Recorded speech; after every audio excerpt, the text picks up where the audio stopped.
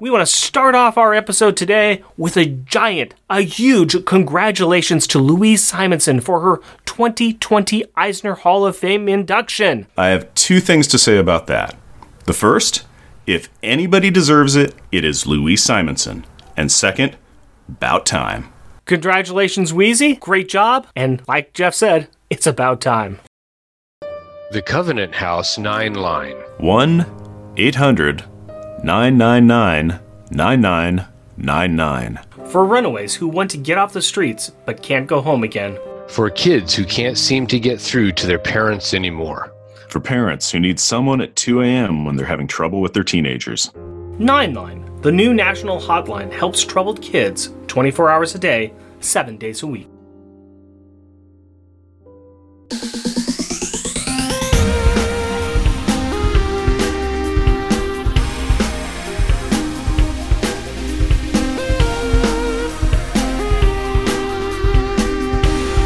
Welcome, dear listener, to our podcast. Jeff and Rick present Unpacking the Power of Power Pack, where we journey through each issue of the most underrated Marvel series in the 80s while drinking beer. Analyzing awesome and amazing adolescent adventures and absorbing alcohol. I am Jeff. I am Rick. And I am Cullen. Do you know what happens to random banter when it's struck by lightning? The same thing that happens to everything else. Random banter time, my friends! Talk to me! Tell me tales! Stories! Fun adventures! Exciting times! Talk, talk, talk! I know what movie that's from, I know who said it, and I know who they said it to. Oh, yeah? That is from the first X-Men movie, and that would be Storm talking to Toad. Yes, that is very correct. Now, why would I do a random banter intro that has Storm in it? Because we are covering Toadland. That's right. That's not right. Wait, no, that's not right at all. Right. We are covering Shelter from the Toad. That's what we're covering. Right. Wait, no? No. Close. Shelter from the storm, riders That's on the right. storm.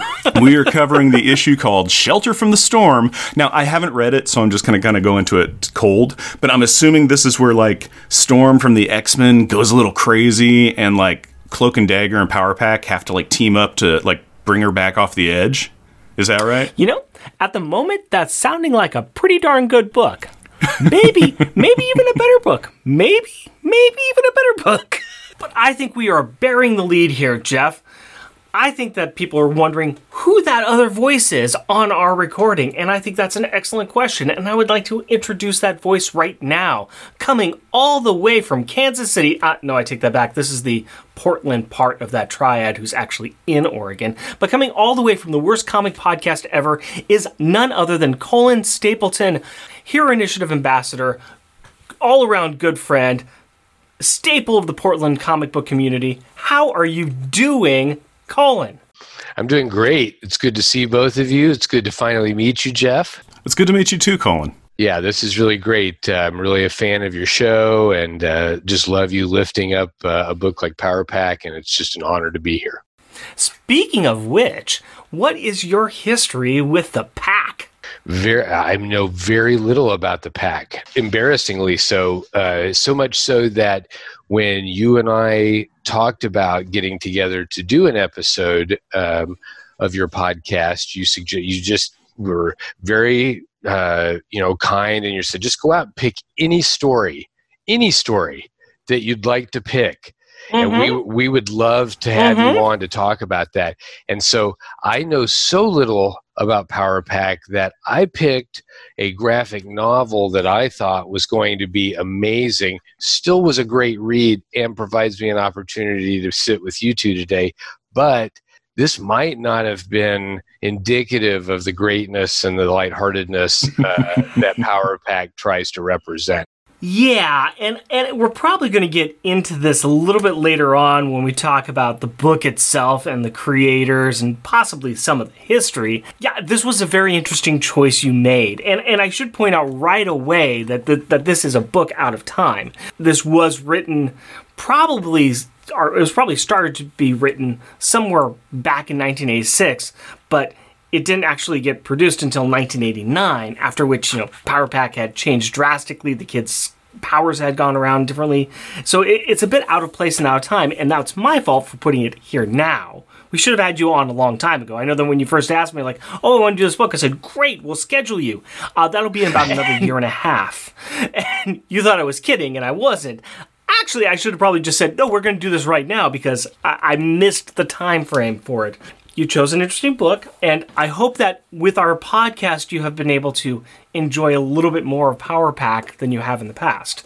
Oh, absolutely. The thing that really drew me to the book without knowing anything about the story was the guests of Cloak and Dagger. Mm-hmm. Those were during the early 80s. That was one of my very favorite miniseries that came out. I really loved just the characterization and the aesthetic, and just really felt like that it was, for me, an introduction to the street level side of the Marvel Universe. As much as I loved Spider-Man, and really I lived within the Marvel team-up sort of universe, so the one-and-done stories and things like that, Cloak and Dagger, really for me, they were the ones that introduced me a lot to the adjacent dark side of the city side of the Marvel Universe. So anyway, I loved them.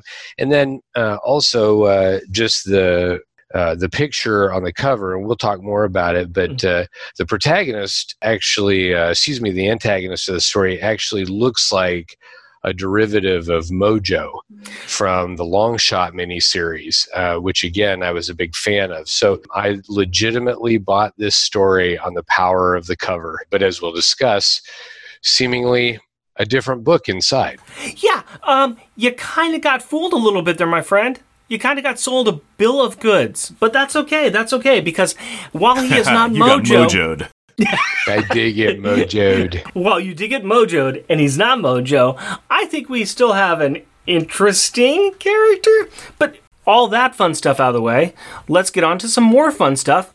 But the only way we can do that, the only way, is if Jeff gives us the 2 cents replay from last episode. Kitty falls into a pocket and goes on a fantastical adventure in the land of Elsewhere, which is where their clothes and costumes go to when they costume on and off. There, she makes a friend named Bosco, and together they leave a trail of rainbow ribbon candy in their wake to get to see the Grand Poobah in an attempt to get Katie sent back home in this allegorical mishmash of Alice in Wonderland, The Wizard of Oz, and a handful of cartoons from the 1940s. Now that the rest of the family was left back at home where they wore ill-fitting clothes until Katie came back and taught them how to make them fit. 2-sentence replay is over. Why don't you give me a beer and tell us what our Power Pack pick is? My pleasure, my friend. Gentlemen, because both of you live in Portland, Oregon, I was able to get you both a beer for this episode, so please reach into that paper bag and see what you got. Let's see. Ooh. Whoa! Yeah, super that is cool. Super cool. Oh man, that is really neat. I love the way that can looks. That's like a giant mountain-sized Sasquatch made out of purple lightning and clouds. Yeah, it's very cool. Yeah, it's by Stormbreaker, and this is Opacus Oatmeal Stout. Yes. This is, we've had stuff from Stormbreaker Brewing before, and we've liked it. And this is a 5.0 ABV, 24 IBU oatmeal stout. The infiltrating aromas of cocoa, deep roast, and caramel are followed by swarming flavors of toffee, dark chocolate, and coffee. As dark and rich as the thick cloud formation for which it is named, this creamy, full-bodied oatmeal stout makes the perfect beer to help you survive those ominous, cloudy days, which we kind of have here. Yes, it's been rainy today. Yeah, so before I ask, how this beer fits in, let me just go ahead and say that opacus is the Latin opacus, meaning shady, used to describe a variety of extensive clouds that obscure the sun or moon. The term is used to describe stratus, stratocumulus, allostratus, and altocumulus. See also cloud classifications. I really should have practiced all of those words before I said them, but here we are. So, can anybody just guess anything about this can or about what it's called that could possibly fit in with the book that we're talking about? Ooh, well, I will take the most easy one, which is just the namesake ties in with our Shelter from the Storm story that we're going to discuss today. You mean the Stormbreaker Brewing? The Stormbreaker Brewery. I can totally see that. I think I can so. also see there's a big purple guy on the can as well. And that can be indicative of the big purple villain that they fight in there. And also the fact that if you're doing it as a single comic, this is like 3 comics jammed into one. So it is, kind of a trade paperback. So that giant Sasquatch represents the issue pretty well. And there's a lot of people in here that are very opacus or very much shady. Yeah. There's a lot of shady fellows in this. We have a strong stout, and welcome a stout instead of an IPA. Huzzah! I don't know what to do. That is opaque. This is the way I like a stout. This is like looking into the deep, dark depths of Coke's cloak. This is nice. I can smell that dark chocolate and coffee. Yeah. Very smoky. Mm-hmm. It just smells like a nice stout. It just... That is just a good stout. Yeah. That's an oatmeal good. stout that tastes really nice. Okay. It's definitely got the burnt... I'm getting a little bit of the burnt flavor in there. Yeah, after the initial pour over. Yeah. Yeah, that's a coffee and toffee and the dark chocolate.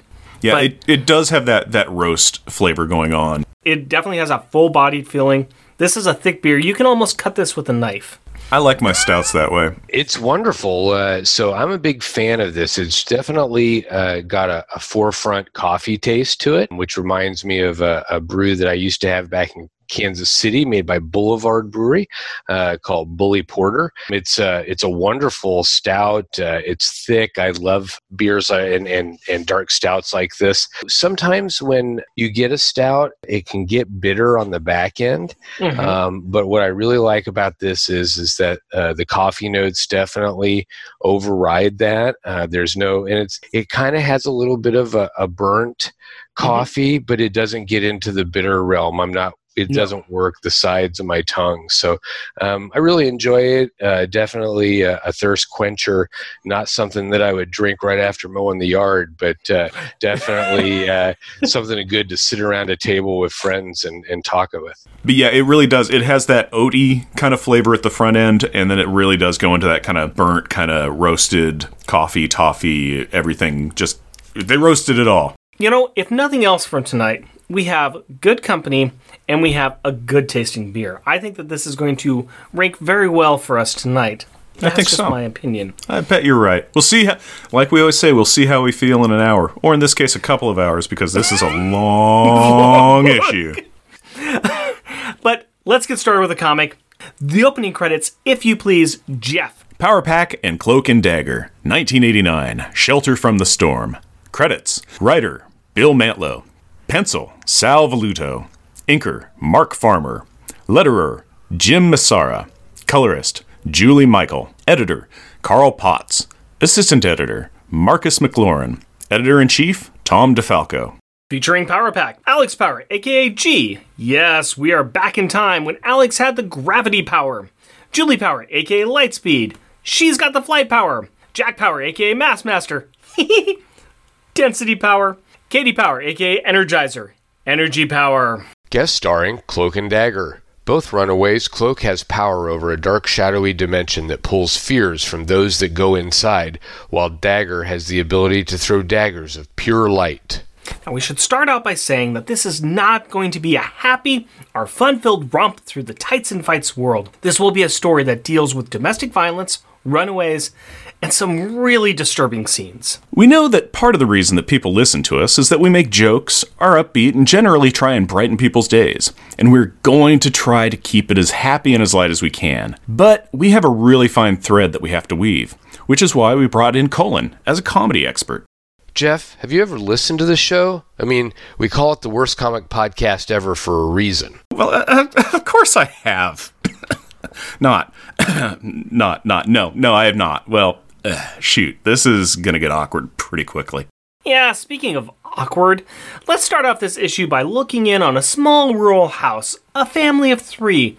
Marjorie, an 18-year-old girl, is having a major fight with her 2 parents. She has just discovered that her parents have hidden letters of acceptance from Princeton, Columbia, and Yale. Acceptances that came with full scholarships. I don't mean to brag, you guys, but I too have been accepted to multiple prestigious podcasts, but I decided to grace your show instead. Aw, I think that the reason that you probably accepted our invitation, though, is because you lost all the other offer letters and could only find ours. Anyway, Marjorie is really upset, and with good reason. Her parents explain that she is naive and innocent, and they are protecting her, suggesting she should just go on to community college nearby, get married, and have them babies. When she gets upset by this, they inform her of all the other things that they have done to keep her from the real world. Things like an all-paid trip to Europe with her friends, numerous dates, some publisher clearinghouse offers, the whole Columbia Tapes racket, and a subscription to Highlights magazine. Nobody is going to hurt their little girl who is so innocent and naive and unworldly. This is the final straw. She has had no life experiences because they haven't let her have a chance to have any. Her parents' claustrophobic overprotectiveness has pushed their daughter over the edge. She screams that she hates them and runs upstairs and packs a bag. As she sneaks out, she overhears her parents justifying their actions by saying that their daughter cannot live without them and that she needs to learn that. The pretty blonde girl takes off into the night, running through the sleepy little town of Russet Corners that she has really come to hate. She is so angry and focused on leaving that she does not pay attention to the action in one of the houses she runs by. Unfortunately, due to following the narrative plot, we need to. The house is inhabited by a Hispanic family of 5, the parents, a teenage son, and 2 smaller children. What? And that sound is not a happy one. The inebriated father has just backhanded his teenage son because he called him a violent drunk. Which is what he is. The son, Juan, was trying to protect his mother and younger siblings, and when the mother calls out her husband on this, he turns his anger back towards her. Suck. Juan is not going to let that happen, and slams his father, who in turn hits his head on a dining table. Thud. The family freezes, the father is not responsive, and they all think the worst. But when the drunken angry man starts to stir, the mother tells her son to run. She's afraid of what is going to happen next. She promises she will call the police, but she knows that the father will still take his anger out on Juan. With no preparation, the young man runs out of the house and towards the town's bus depot, and on a collision course with wackiness. Okay, guys, I don't think that's really going to work here. Well, come on, it's called artistic license. We want to keep the listeners hopeful. If we say that he is on a collision course with the harsh reality of the predatory people in a big city that does not care one whit at all about him and the nightmares he can't imagine, we might lose the few listeners that we have. But you just uncovered everything that you were trying to bury with your artistic license. The running young man and the running young woman find themselves in the same place full of running buses. And when a passing police car causes them both to stop running and hide in the same place, they begin to talk about why they were running and hiding from the police car. They bond over the fact that they have both run away and decide to share seats on the bus, mostly because they are tired of running. Meanwhile in New York City, home of the not pace picante sauce. Now that was a deep cut. Nice! What's also nice is that we find the Power family on display and the giant juxtaposition between the other 2 families. All 6 members are sitting around the apartment, having some family time, and not a punch to be had at all. Julie is reading a newspaper article about foreshadowing while Jim and Katie are reading a book together. Maggie and the 2 boys are sitting around the table talking about something. She's probably telling them about the birds and the bees. And, as we all know, the birds and the bees are what will attack you if you don't keep your bedroom clean. At least, that's what my mother would tell me when I was growing up. That explains so much about you that I've always wondered about. Personally, that's a topic I want to know nothing about. So let's focus back on the book Jim and Katie are reading.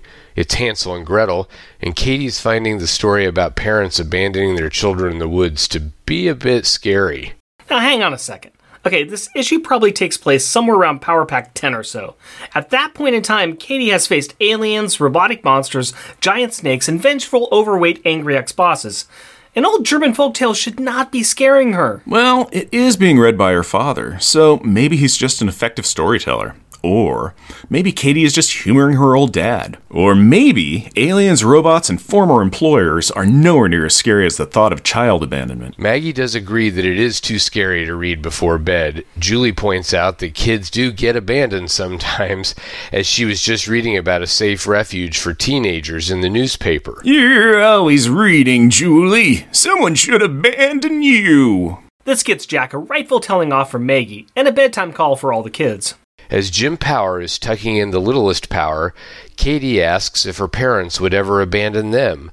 Jim, being a good dad, says never in a million years. Unless the kids reveal that they have powers in the middle of Inferno. What? Forget about it, Cullen. It's Inferno Town. Well, with that comforting thought to put her mind at rest, the littlest Power drifts off into a nightmare landscape of the horror show that is her life as a superhero. Can we say major therapy bills in the future? Yes. Yes, we can. For now, she will settle for the cheaper therapy option of running into her parents' room and sleeping with them. Sort of. She's in the bed, but her eyes are wide open as the fears of her nightmares race through her mind. Dude, that was deep. Thank you. The Worst Comic Podcast Ever can afford some amazing writers. Meanwhile, back on the streets of the city that never sleeps, our two runaways have arrived at New York's bus authority at 2 a.m., which, as we all know, is the best time to arrive in any new town. These two kids, as sleep-deprived as they are now hit with the noise and smell of the reality of where they are. And we're not talking about goofy hijinks with costume folks. No. It is more of the real reality of seeing the homeless on benches and being propositioned for drugs from a crack dealer. Seriously, guys, where's the funny? A nun walks into a bar and says, "This isn't my regular habit." Yes, Colin, where is the funny indeed? Well, as you can see, the funny is not really here. Juan does point out that there were drugs in their hometown, but Marjorie just never saw it, because she was being sheltered by her parents for her own good. And, she was white. Right. And if you don't see it, it doesn't exist. Something like that. Now it all exists. The street preacher yelling about the sins around him while they get another proposition from a gentleman in a suit surrounded by ladies wearing very skimpy clothes. Also, there's a veteran who's asking for spare change.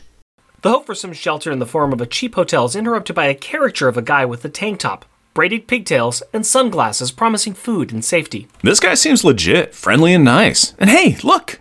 Some of his friends pop around the corner saying that they are the local welcome wagon. You know what? It's nice to see that Juan and Marjorie ended up somewhere safe. What? This seems so not safe. In fact, it looks like Cloak and Dagger agree with me. They're watching the scene from a nearby roof and they see the kids as being similar to themselves. So similar, in fact, that we get a one-page recap of their origin story. A tale as old as time.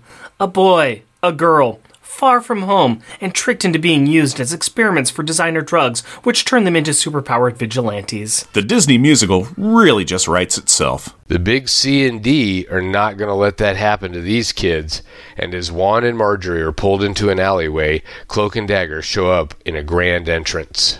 They do make it a show when they arrive. It may not be the sound of breaking glass, but it is a defiant wrestling entrance.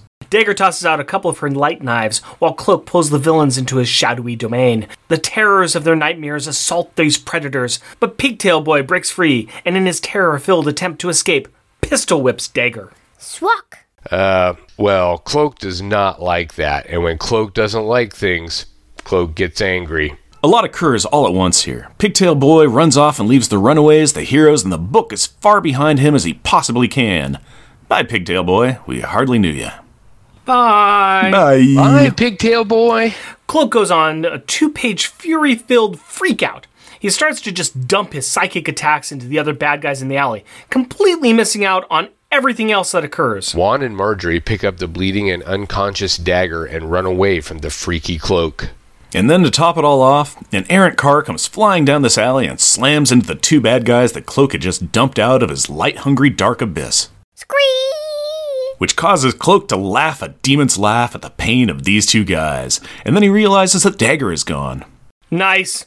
Way to superhero, bro. Speaking of great choices, our two runaways are continuing to run away while holding up the bleeding girl in the weird white costume. They have no idea where they are going, but they know that they do not want to talk to any police. Instead, they talk to a lady who is both underdressed and overdressed, who is hanging out under a street lamp. There are a lot of good choices being made tonight. This lady informs the two youths that there is a place nearby that they can go called Safe Refuge. As they approach, a security guard comes out and calls for a doctor on a radio. Well, that's a good thing. Cloak, meanwhile, is scared, angry, and confused. He has lost Dagger and cannot find her no matter how hard he looks and how many crimes he ignores. Way to go, buddy. You literally had one life goal. Protect Dagger, and you just failed. I don't know if kicking Cloak while he's down is going to help anybody right now. Good thing that Cloak has better friends than you. In fact, he starts to think of who he knows and trusts to help him and makes a decision. After deciding that the priest friend they have is currently insane, that he has no way to find Spider-Man, and that the New Mutants are all the way over in Westminster, he remembers that he is in a graphic novel with Power Pack, and decides that a team of literal children is just who he needs to talk to in the middle of the night. Good choices still abounding. Back at the Safe Refuge, the two kids are sitting down while Dagger is getting treated for a head wound and a high fever. After the nurse helps Dagger out of her revealing costume and into a different, but equally revealing bathrobe, they find out that she seems to have amnesia. With that old cliche storytelling chestnut. Well, no one knows who Dagger is, and they all just decide that they're not going to worry about it tonight. The runaway kids are offered shelter for the night and are told that they are welcome to leave when they want. The shelter is required to report the amnesia girl's injuries to the police, though, but that can wait till tomorrow morning. They leave Dagger in a room where she falls asleep and dreams of dancing and light, exactly how I fall asleep every night. With a head wound and possible brain damage? Hey, you deal with insomnia your way, I'll deal with it mine. The two runaways have been given some food and are feeling better. Marjorie is a bit worried and is one number push away from calling her parents, but the thought of her dad giving her an "I told you so" lecture makes her slam the payphone down on the receiver and do a soap opera-esque run down a hallway, and we, the audience, gets to see them being watched by a bug-eyed undesirable from another room. The next morning, Cloak appears in Katie and Julie's bedroom. Whoa, hold on. What? Cool, that ain't bro, cool. No way. Hey, good choices, remember? And I did not write or draw this, so don't shoot the messenger. The two underage girls are not happy about this very uncomfortable wake-up call either. But a sad and angsty Cloak lets them know that Dagger is missing. A quick smash cut and Power Pack are talking about how they are going to help Cloak. Luckily, their parents are still married and the kids still love them, and they need to get them an anniversary present. So, at breakfast, the kids lie to their loving parents, saying that they are all going out to buy a video game. Super Mario 2, bro. I wonder if Cloak is going to be told his princess is in another castle later in this book. Possibly. But the parents think that this is a cover for buying a present for them, but is actually a lie so that they can go superheroing. They head up to the roof, costume on, awkwardly yell their hero names out for whoever might be listening, and take off to find the missing hero while yelling "Power Pack" at the street below. Since it's the next morning, let's check in on our little amnesic angel. The nurse allows Dagger to get up and walk around with her two new friends. Juan and Marjorie have apparently had enough time to familiarize themselves with this safe refuge and quickly walk through all of the amenities. The place is really set up to help those in trouble. It has a cafeteria, laundry, and dorms, as well as a few classrooms and a small nursery for teenage moms. Dagger notices rent-a-cops walking around and is informed that they are not guards, keeping the residents locked in, but they provide security and protection for them. Mostly, they protect the residents from outside pushers, pimps, and criminals. But lately, there have been attacks from another runaway project, the Shelter Society, who steal away residents. While this may sound insane, two charity organizations fighting each other, it does make some sense, I guess. There are limited funds and resources, and the shelters are paid by the head.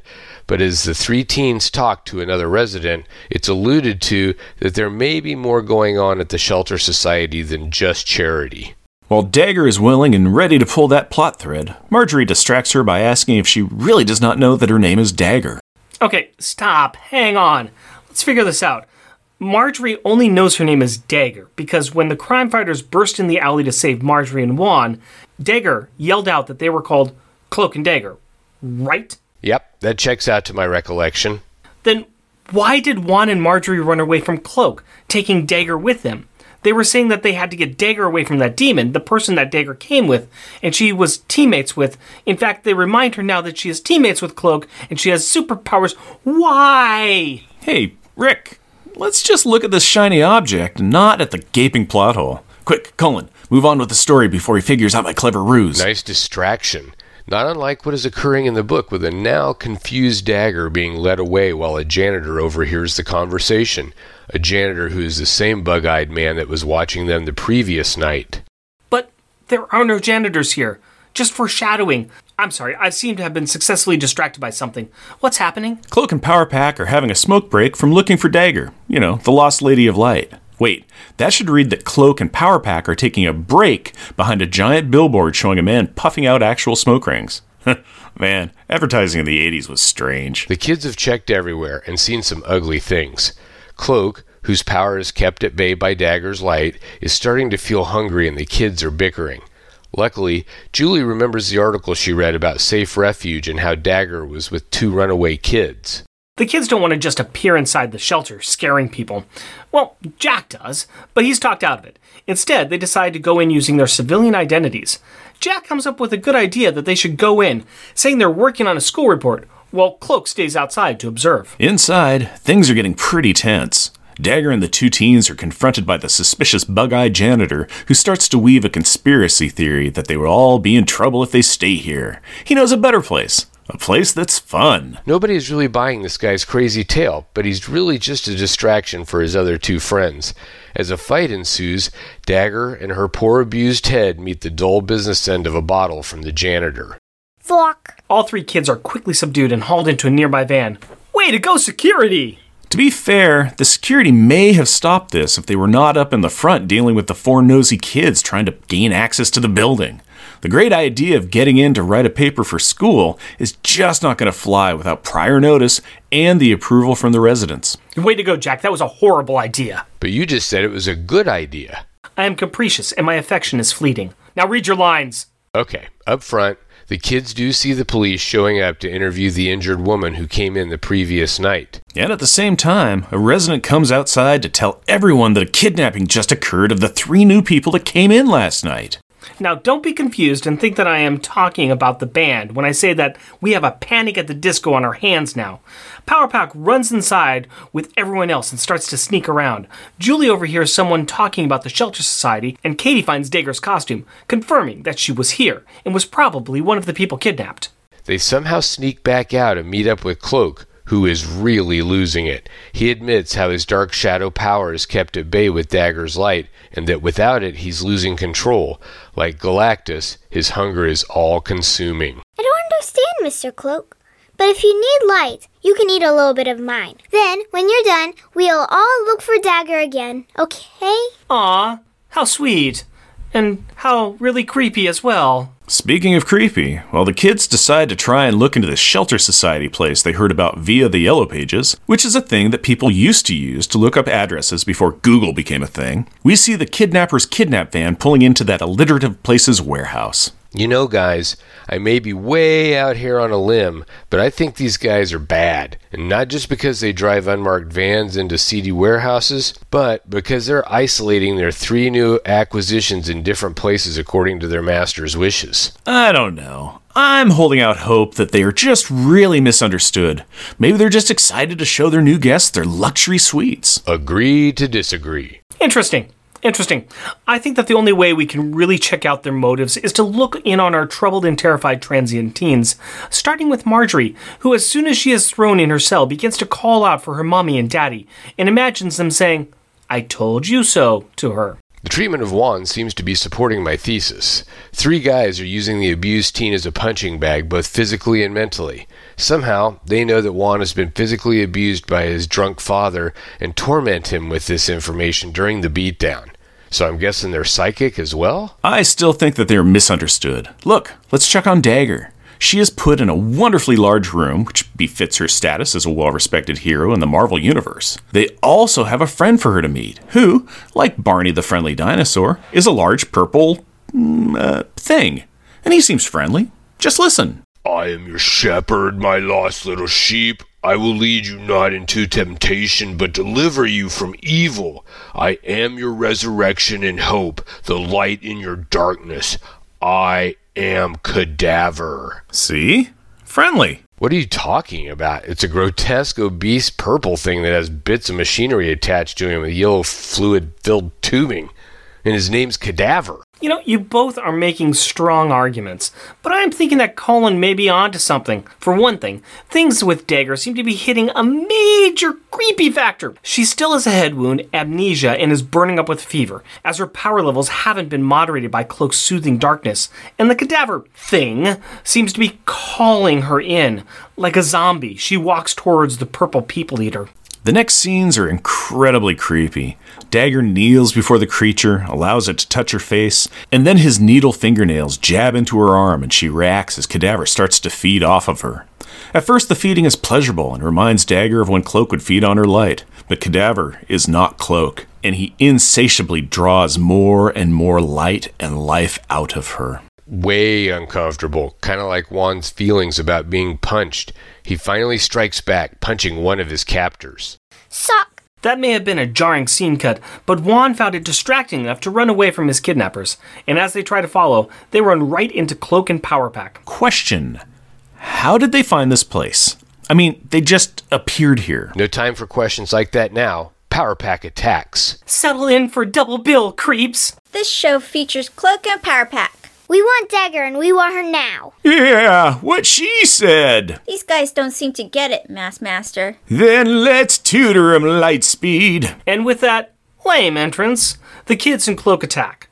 The culmination of the attack comes as Cloak pulls the bad dudes into a shadowy realm to suffer their own personal perdition, and he learns about the orchestrator of their pain and suffering, Cadaver. Cloak has figured out that these guys serve a creature that feeds off of lifelight, and if he has Dagger, who is a feast of lifelight, well, that's just not good. Meanwhile, Juan has figured out where Marjorie is and has freed her. At the same time, the cops have also descended on the warehouse and are starting to round up all of the occupants so that they can investigate the kidnapping. But everyone they encounter says that no one is here against their will. In fact, they're all happy to be there to serve the master and to be fed by him, just as they are fed on him in kind. The police can see how sick and emaciated they all are and begin to imagine the horror show that must lie within the warehouse walls. I really don't want to read this section. Hey, it's your show. I'm just a guest, and you really can't make me read that. And I don't want to. Well, we're back with Cadaver, and we find out his backstory, told by him while hovering over Dagger's body and feeding. He was really sick, got an experimental drug treatment, which triggered a side effect that gave him the ability to drain off the life energy of people using an IV hooked up to his arm. He set this shelter up to bring people to him. He had quantity, but Dagger provides him quality. He thinks that draining her completely might not only sustain him, but cure his disease entirely. Oh, and the way that Dagger is drawn is gross. Zract. Great balls of fire. The heroes burst into Cadaver's lair and begin their attack on the end boss. Cadaver seems to have developed light knives like Dagger, but not finding that to be enough, he throws Dagger at Katie and Julie while hurling a light dagger into her back. Katie and Julie check out their abused friend, and she does not look good, which causes Cloak to go into a big old rage. Prepare to meet your maker, Cadaver. You have had your last supper. The girl's light knives have no effect on you? Wrong, monster. I heat them, as I am going to devour you. I am a little upset by Cloak's actions. He engulfs Cadaver into his shadowy cloak, and the villain begins to be chased by his victims. Cloak, meanwhile, is pleased that Cadaver is suffering and is looking forward to feeding off the light that the villain stole from Dagger. Ah, Cadaver's light becomes mine, and deprived of it, he will die. But would that make me a murderer? No better than he? No. Although our hunger is similar, Cadaver steals light from others simply for sustenance. I drink light to ease Dagger's inner fires, or to punish the evildoers. At least, that is what I must go on telling myself, if I am to live with the horror that is Cloak. So, Cloak is going to entrap him forever and feed off him, kind of like the Dexter version of this kidnapper. Okay, cool. cool. Actually, it's not cool, and a freshly restored and redressed Dagger agrees with me. Wait, how? When? What? What's going on? Why did Dagger change clothes? Well, she felt very uncomfortable and inappropriate wearing the world's shortest robe for more than a full day. It was too revealing. What? What did I say? Thanks to Cloak absorbing the light out of Cadaver, Dagger has her power, strength, and memories back, apparently. This is invoking some seriously broken gaming logic here. Still, Dagger asks Cloak to release the big bad, and he does. But the now not-so-big mean purple people eater is looking a lot worse for wear. His stolen life force is drained, and he looks to be about ready to die, which is fine by Cloak. Die and be done with you. See? Dagger, being the kind one, spares some of her light to keep Cadaver alive. Power Pack is having a hard time seeing this. I mean, the dude just tried to, let's just go ahead and say, kill her in the most uncomfortable way possible. But Dagger believes it was the disease, not the man, that is responsible for his terrible actions. That is all well and good, but Jack brings up the important point that everyone should be thinking about. How are we gonna explain to Mom and Dad where we've been all day when we return home without an anniversary gift? Way to keep your eye on the prize there, Jack. Oh, it gets better. Dagger pulls off the gem that she says used to be the focus for how Cadaver channeled his power and fed light to his diseased, ravaged cells. Seeing how it is useless to Cadaver now, Dagger fills it with her light, 'cause it can still store her living light for some reason. She hands it to Katie, providing an instant one-of-a-kind present that will cause absolutely no questions to be asked by her parents, ever. Leaving aside the big how regarding Dagger's knowledge base for any of that, the kids now have a pretty gem that was a focus for a villain's power set. A villain that kidnapped and abused children.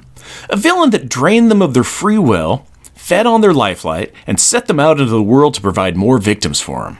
Wow, wow, wow, wow, wow. That is one great gift. Katie likes it. I love you, Dagger. See? But she's 5, and she has no concept for what just happened. Whatever. The kids see the end of the issue coming, so they take off, as do Cloak and Dagger. The cops bust into the now mostly vacant room and pick up the wreck that is what's left of Cadaver.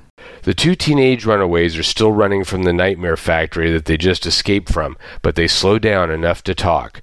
They've decided that after the most improbable and insane things they have seen since, yesterday, maybe they should go home and face the music. Yeah, Juan says he thinks he can stand up to his father's abuse, and Marjorie is pretty sure she can stand up to her parents. Especially if they stay together. So, with the 2 runaways deciding to return home, hand in hand, we end with a statement about a community being a family and Cloak and Dagger watching over the city. The end. And now it's time for the Power Pack packaging time. Yeah, Jeff's got to put up with that, and now so do you, so, you know. Okay, that's right. Just deal with it. Put up with it's right. Nah, it's great. It shows that you're excited and energetic about the material we covered. I'm totally excited about this issue. Yes, Nobody is going to rain on my parade in your storm that you're sheltering from. Yeah. I can just stretch that out as far as it'll go till it breaks. All right, so we have a cover here that was drawn by the artist of the book, Sal Valletta, and colored by Julie Michael. It is very representative of one of the scenes of the book. Well, let's describe it first. Which of you fine gentlemen want to describe this lovely, lovely cover? I could go ahead and take a crack at that. Yes, I was going to say I cede my time to Cullen. I appreciate that, sir. So this is a dynamic cover. It, I think, suffers a little bit from the inclusiveness of all of the trade dress because they include not only Power Pack, but also Cloak and Dagger. Unfortunately, like much of the title at the bottom of the cover is lost. Just I believe the selection of red for the text, hardly ever, it doesn't really pop from the page. But if you take that away and just take an opportunity to look at the art, I really, again, found myself captivated and captured by the action on the cover. It has in the near foreground, it has Dagger obviously unconscious on the floor and Katie attending to her, Cloak grabbing a couple of the other teammates and pulling them away, and Mojo holding this energy sphere with his right arm drawn back like he's about to drop the killing blow on Dagger. And I think there's a lot of interesting colors here. Like I said, the color palette definitely sets the tone for what you'll find inside the book. It's not a bright color. I think we've talked about how it's almost like this watercolor, heavy ink pastel color palette, and it's just very interesting. The aesthetics are interesting to me. Some of the things that they use that look like pastel watercolors are in not only the background, but in some of the components of the foreground composition. So, like I said, lots of action. I'm drawn into wondering what the story is about, given this is what we see of this scene. So I really thought that it was a great cover, and the reason it looked different than other books on the rack, probably then, but for me now, was definitely a big draw. Yeah, it definitely promises something exciting, something interesting. We don't know who this character is. Even, especially 30 years down the line, we know most of Marvel Universe. Got this big old poster behind me here, but this guy don't look familiar. He looks reminiscent of Mojo, but at the same time, who is this? Yeah, it's very much kind of a one and done. Yeah, he's one and done. But we don't know this. This is interesting. There's some action going on. Now, the book the cover is a bit of a lie. I mean, the scene pretty much does happen, but this is not the book. No. I mean, this is a scene in the book, and I mean, Cadaver, you blink and you miss him a little bit. Almost at the end of the book, because he is such an afterthought. He's the impetus of what's going on in some sense for part of the story, or he's not really the focus of the issue. Actually, the two people who are the focus of this entire issue are not on this cover, and that is Juan and Marjorie. Right. Yes. It also, at the top, it announces that this is Bill Mantlo, Sal Vallotto, Mark Farmer, and Julie Michael. And I think that kind of gets us a little bit into the book. Before we do, I want to start really quickly by talking about the advertisement that we said, which is actually at the back of the book. And that is the Covenant House 9-line. And this is a little cold open that we did at the beginning. And this is kind of interesting because this 9-line is still active. There's actually a website for it now called the Teen Line Online Covenant House 9-line. And it's a crisis hotline for youth and parents, shelter referrals, information, crisis intervention, and health clinic. Referrals through the U.S., bilingual, it's free, it's confidential. Another part of this book to keep in mind as we're talking about it is that this book was created in partnership to advertise the 9-line, to advertise information about runaways and referrals and ways to help them out. It kind of gets a little bit lost, I think, in the message, but I think it's nice to go ahead and highlight it here and say that, something that they included in the book back 30 years ago is still something that's active today, and you can still use this number today, and you can still contact them for advice. That all being said, I tried finding as much as I possibly could about the whys, wherefores, and how this issue was made. And I know we talked a little bit about it at the beginning. Definitely was written earlier on than its publication date. I would say it was probably written about 86 or 87. About that point in time, I think we should look at the writer here, Bill Mantlo. Now, Bill Mantlo is an incredible writer. He had a long run on The Incredible Hulk. He had a long run on Alpha Flight. He's known for Micronauts. He's known for ROM. He's the co-creator of Cloak and Dagger. So, he knows some of the characters in this, and he's got a real good passion for it. He was on his way out of comics around 1987. He had started to go to school to become a paralegal, and he actually started doing a lot more law work about this point in time. So I think that he was on his way out, and I think that some of the writing style and some of the plot really show that. Because if you look at the top line here, the byline, Bill Mantlo, Sal Vallotto, Mark Farmer, Julie Michaels, it's a murderer's row of people who are great. There's a lot that says, this is going to be a great book. But for some reason or another, it doesn't quite hit on the cylinders. I also want to bring up one other thing about Bill Mantlo, because while he is still with us to this day, in 1992, he was a victim of a hit-and-run accident. And he suffered from some inoperable brain damage, and he's been living in a full care facility ever since then. So after a really brilliant run and after being a very brilliant legal mind, he suffered something horrible. And it's very sad that he's still out there. But Bill Mantlo, he had a great career.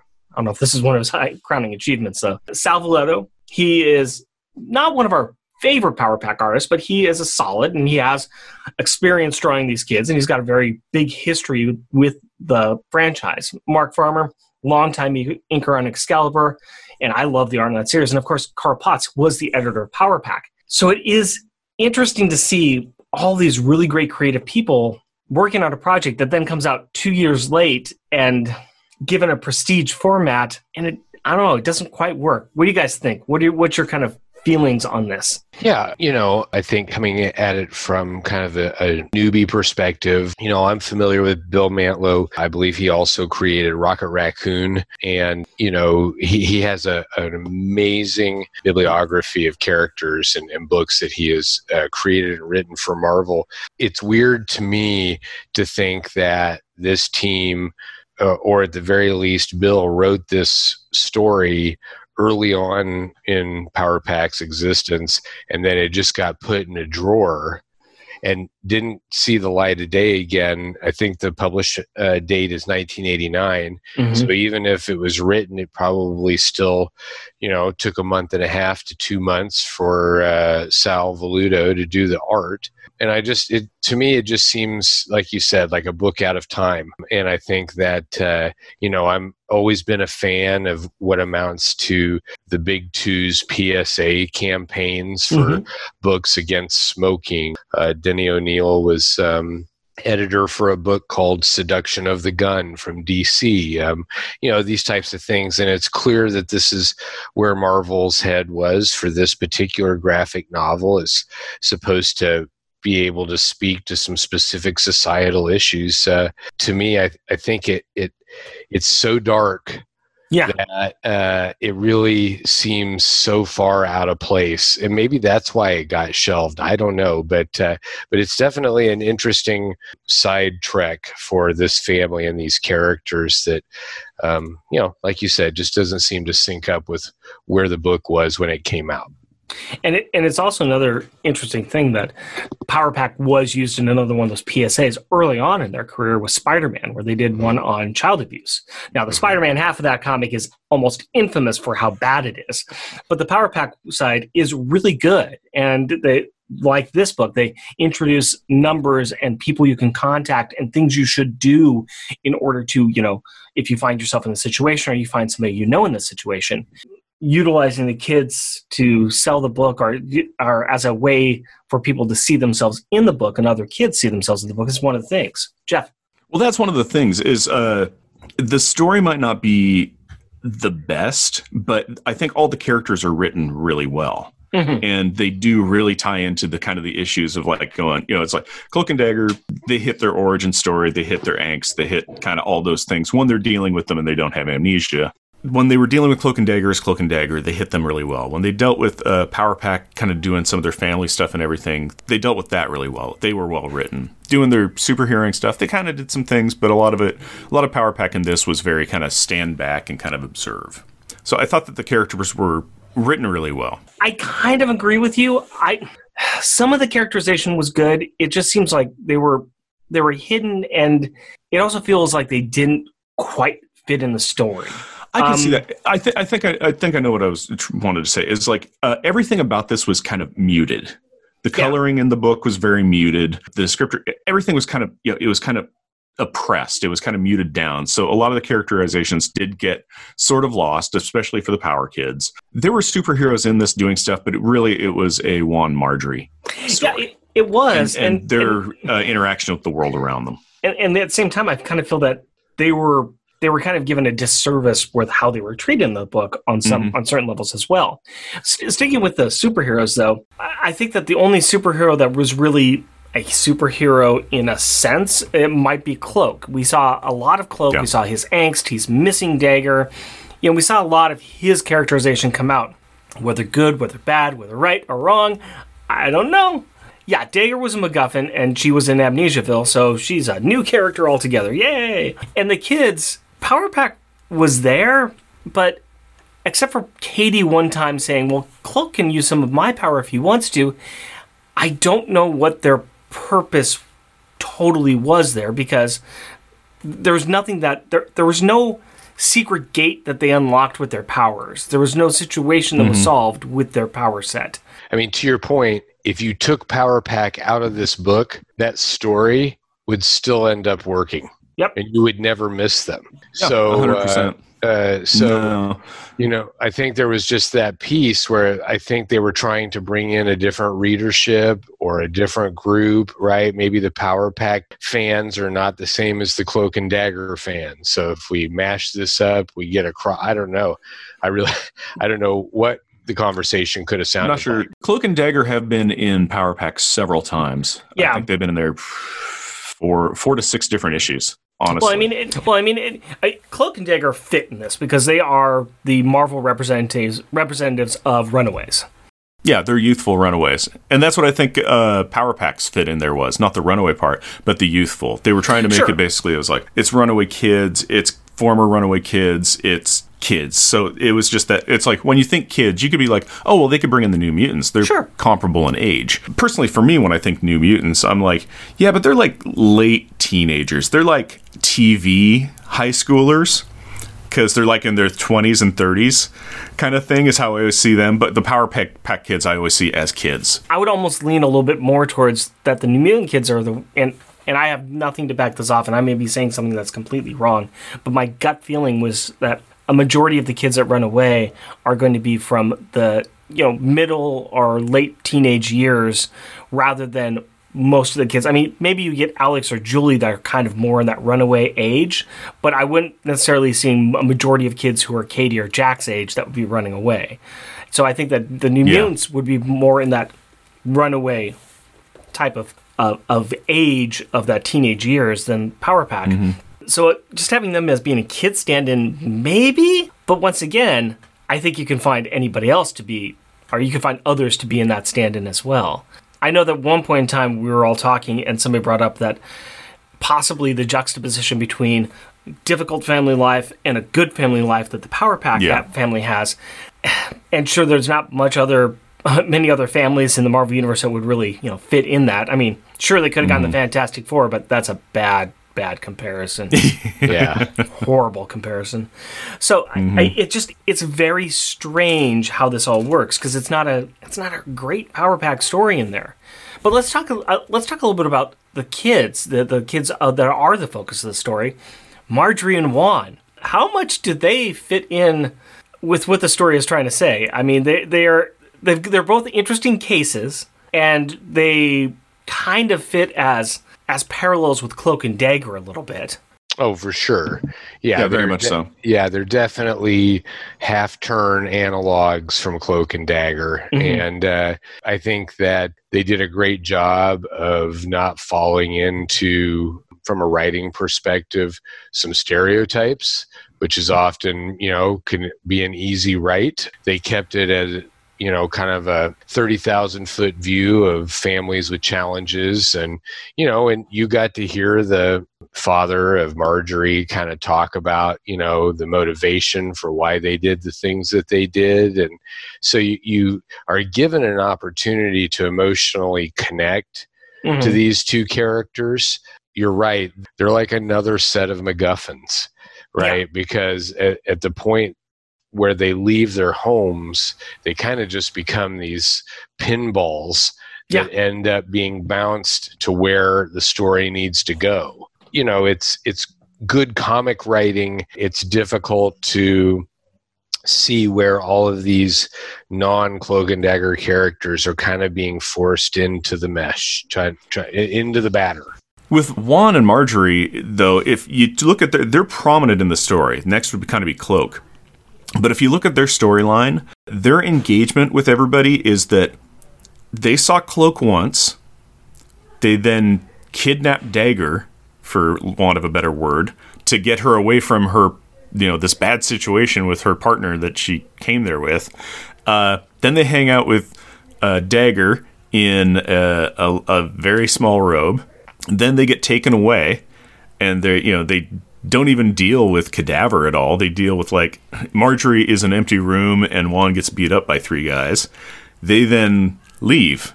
They had no interaction with Power Pack. They had the vaguest interaction with Cloak. Hang on. They hung out with Dagger in her non-Dagger persona.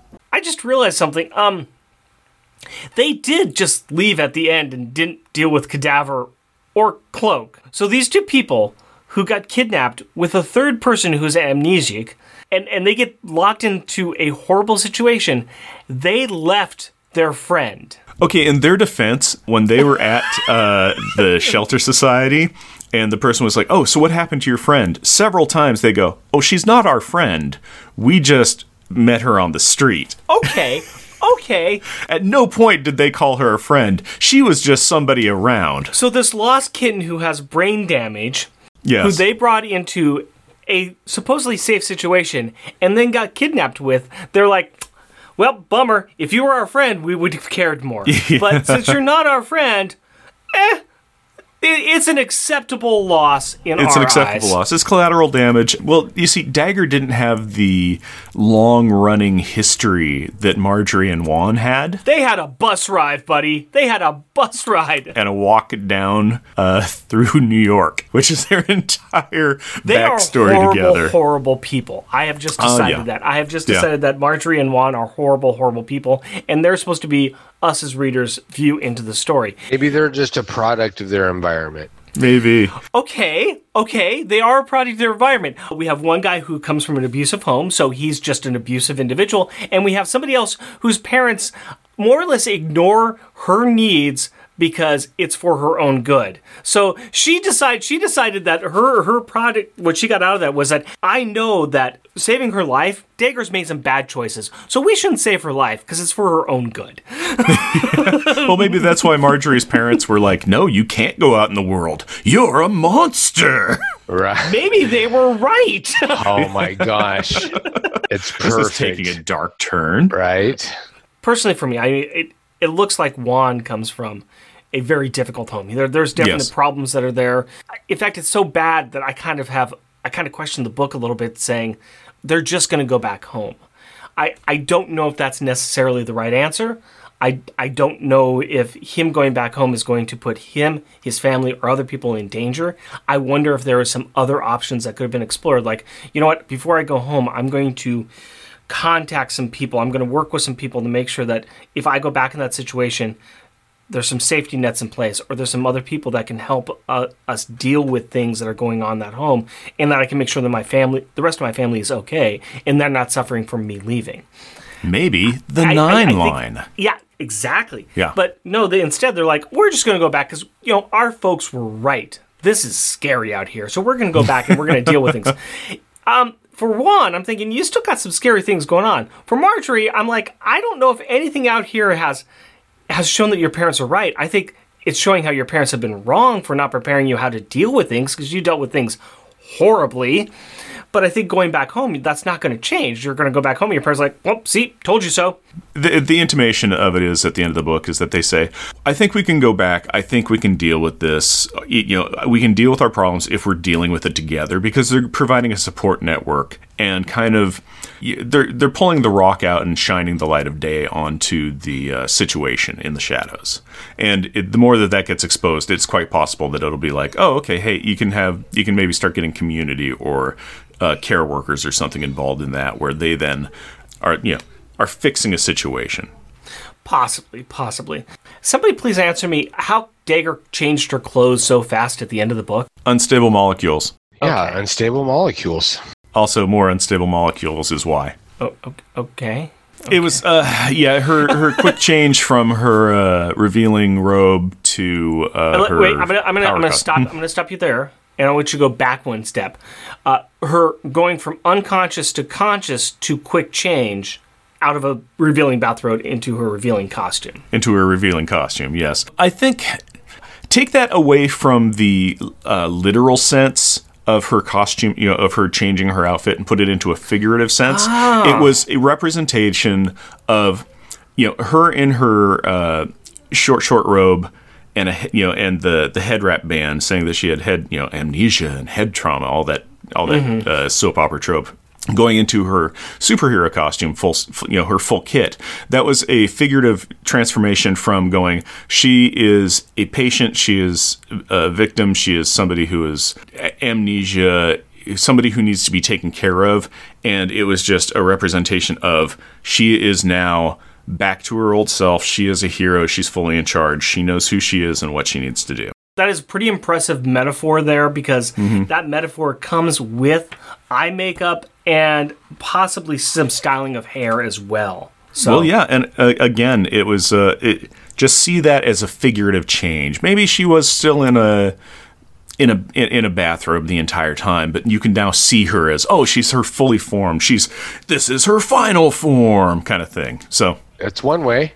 Or you could just say it was time for Dagger to be Dagger, so that way her and Cloak could go do Cloak and Dagger stuff again.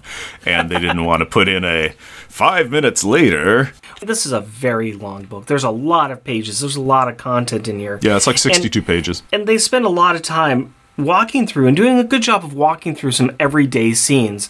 But then there's just some weird jump cuts that occur that don't quite fit. And I am wondering once again what's going on with the plotting of all that. No, it's totally fair. Yeah.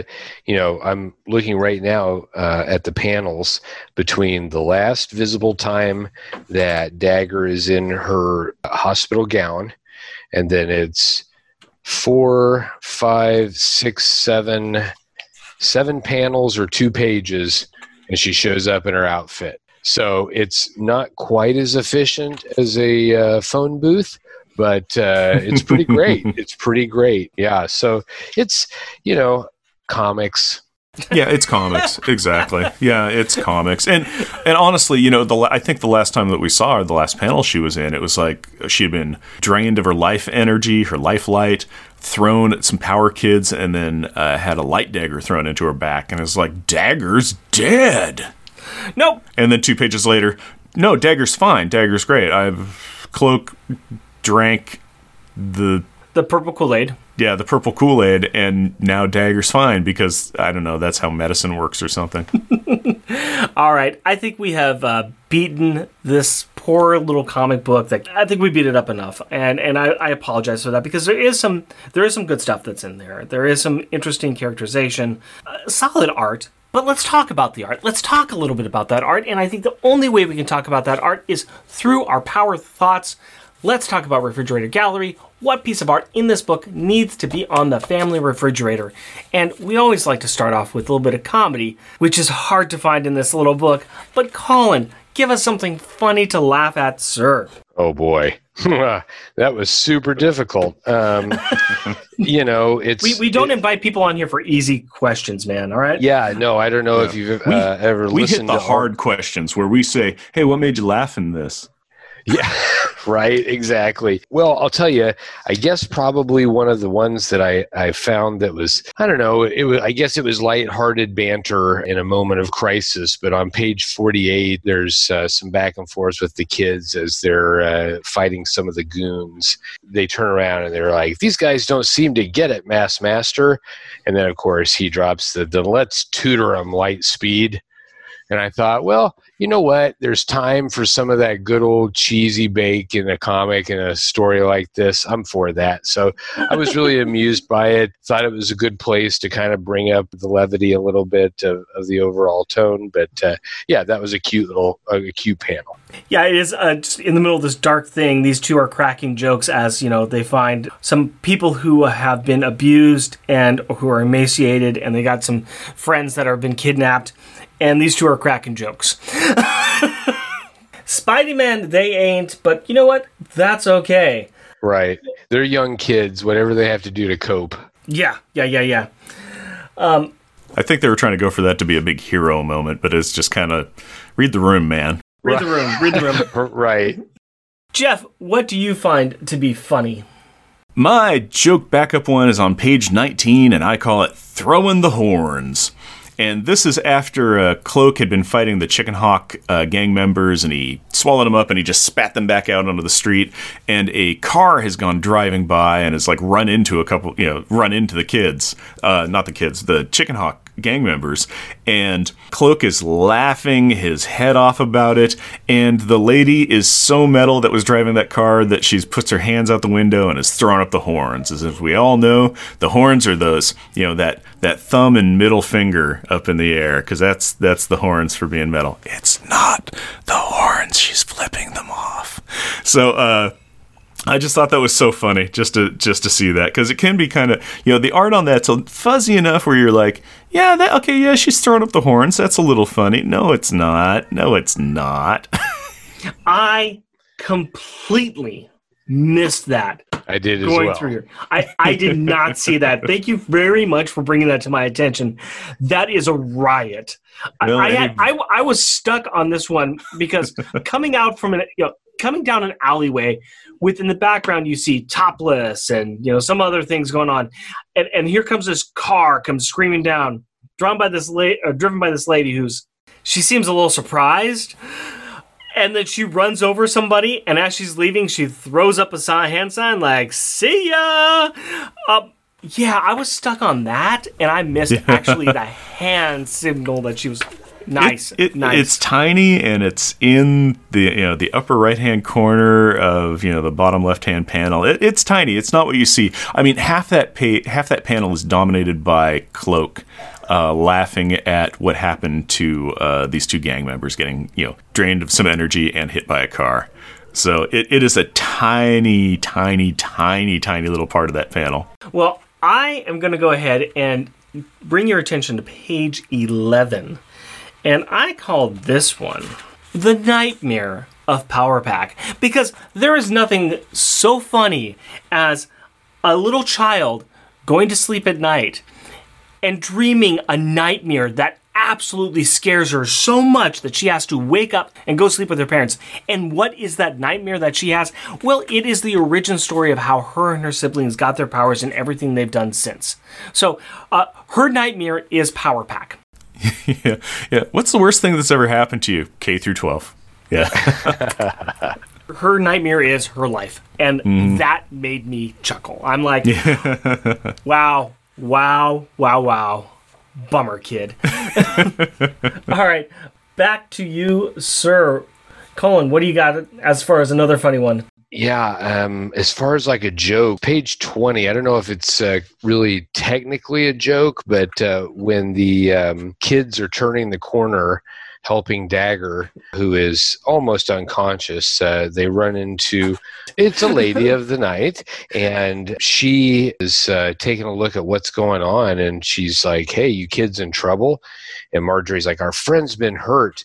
And then it gets this, so the panel next, they blacken out everything behind the lady of the night's head and do this weird under her chin lighting, and it's almost like it's like you would expect her to say this next line like this: the way she's dressed, I ain't surprised. Right? Like, it's very foreboding, and the panel is like, and I'm like, is that a quip or some sort of existential warning? I'm not sure why that panel is so dark and so intense, but I get it. I get the message, even though it's kind of dated now. Watch what you wear, or you're going to get the scary lady of the night face there with the backlighting. So anyway, and she is one to talk. Yeah, the fur arm collars are something else. Super nice. All right, back to you, Jeff. Make me laugh with your choice. My top funny one is on page 31, and I call it Free Baby. And this is when Dagger has woken up in Shelter Society Place, and Juan and Marjorie are giving her a tour around it, and she just happens to see, they walk into a room and it's got a lady and her baby, because, it's just like they provide help to, unwed mothers or whatever that are, in off the street as well. And Dagger just runs up to this lady, grabs the baby out of her arms, and is all, he's so cute. But it's just like, I know I have a young child, and I would super appreciate just random people walking into my room and grabbing my child from my hands. So I just thought that was funny, just to have somebody just run in and you just totally stole my child. Right. Awkward. I know. The lady isn't even like, at no point is she just seems happy to have her baby stolen by somebody without pants. So my funny one is on page 14. And speaking about people you do not want to steal or touch or even look at your child, I would like to turn your attention to somebody who I call Mr. Trustworthy. because this is a perfect example of who should not be brought in and even looking at babies. And this would be Mr. Pigtail Boy himself. This guy's got a set of pigtails that goes down almost to his belly button, one on either side, and they're braided. He's got a feather coming out of his hair. He's got sunglasses on at 2 a.m. in the morning. He's wearing a muscle shirt that's tied on at the top. It's hanging very low, so we can see all of his chiseled muscles. And it says Chicken Hawks because he is one of the Chicken Hawks. I guess their leader? Sure. Come on, kids. Trust me. Come in the alley. It's all good. It's all good. Would you trust this gentleman? No. I would trust him to not have my best interests at heart. Okay, there you go then. Yeah, this guy, he is just so ridiculous. I mean, this is one of those people that you see walking down the street like, you know what? Other side of the street for me. Yeah. Because we ain't at no Ren Fair. No. It was just like a guy just running with knives, just stabbing people, and they're like, "We're gonna go over there." That's got the guy wearing the leggings that are all rainbow colored. He's really ripped and everything. He's wearing the unicorn head on top of his head and walking with that mean look. You've seen the picture online. All right, let's go ahead and talk about the best art in this book. What is your guys' best art that you have seen in this book? Let's go ahead and go with Jeff first. Hit me with it. What do you find good? My backup best art is on page 16, and I call it The Sudden Appearance of Light and Dark. And this is the bottom central panel, and it is when Marjorie and Juan are kind of getting beat up and taken by the Chicken Hawks in the alley, and Cloak and Dagger appear. And everything is just desaturated all around it, except for the center, which has very vibrantly colored Dagger, who is also kind of illuminating Cloak. So the only people that have any coloration to him is Cloak and Dagger. And just the way that looks is just so cool. It's kind of, Cloak is menacing and large in the background, and Dagger is, appearing almost like, floating out from him. Her kind of little starburst lights and stars and moon patterns around her, and it just looks amazing. Nice one. That is really well done. I do like it. And that is one of your favorite kind with the two-tone color type of a thing going on there. So very, very nice. All right. How about you, Mr. WCPE guy? My backup good art is going to be on page 45. It's a full page with Cadaver, and I just love it because it's slimy. And as you look at it from the top left and let your eyes kind of come down the page, so it almost looks like the tunnel above the chair or the seating area behind Cadaver, it all kind of runs forward, and Cadaver's pushing himself forward. But as we noted earlier, it's not really like a push up, but more like a push out. Like he's just sliming out of that seated area towards Dagger and the rest. And it's just disgusting. And you can see that the yellow instruments and the hoses and everything coming from his chest and connecting to his brain and everything. It really captures a lot of forward momentum, and it's just disgusting. It reminds me sort of that scene from Dune where the guy is sliming forward. And I just think that they do a great job of just doing a complete picture of Cadaver and all of its gross, obese disgustingness. And it took me back, and I just thought it really exemplified how slovenly and disgusting this character is. Yeah, and I think we get a real good understanding about the character design itself.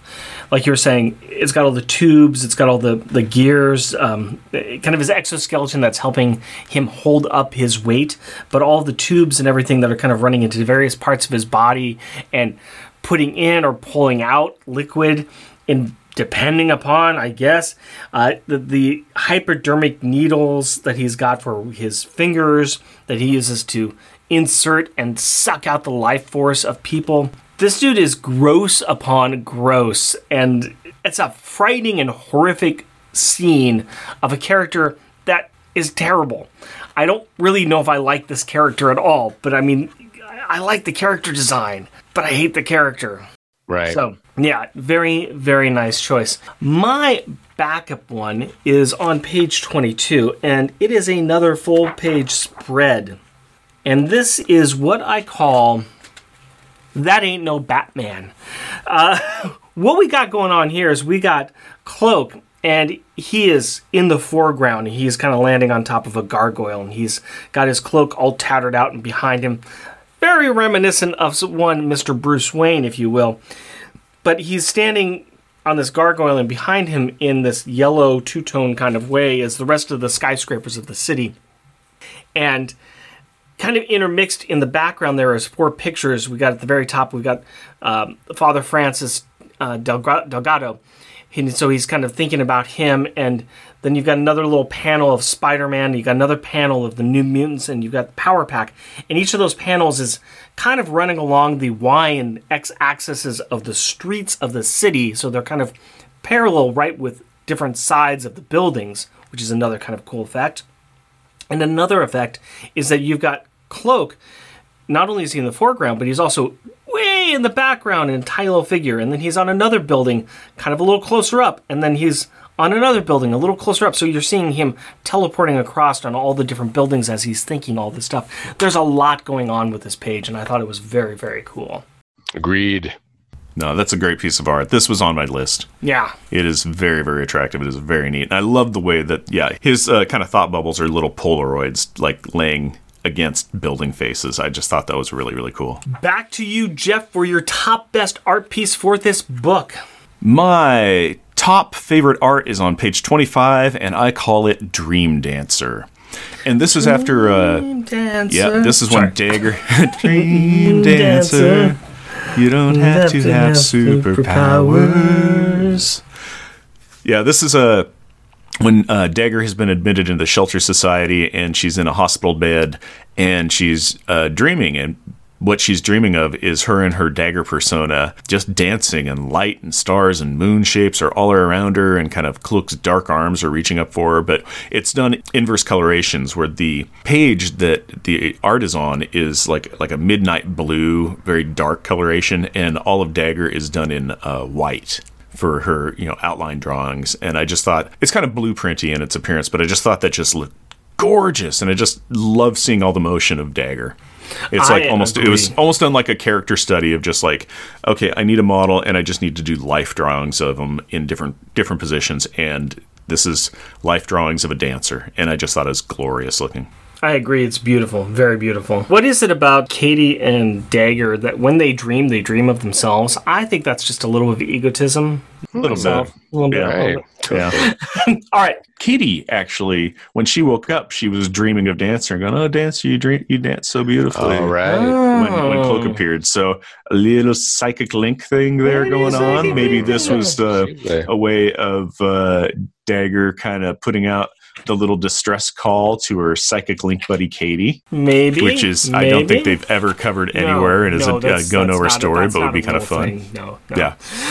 All right, back to you, Colin. What is your best piece of art? I think I downsized a little bit. I went back to page 32, panel 4, and much like Jeff, sometimes I'm easily amused. I love a two-tone drawing, and the 4th panel, they're talking about Cloak and Dagger's sort of action sequence together. That, to me, like, I love that entire panel. I love the composition.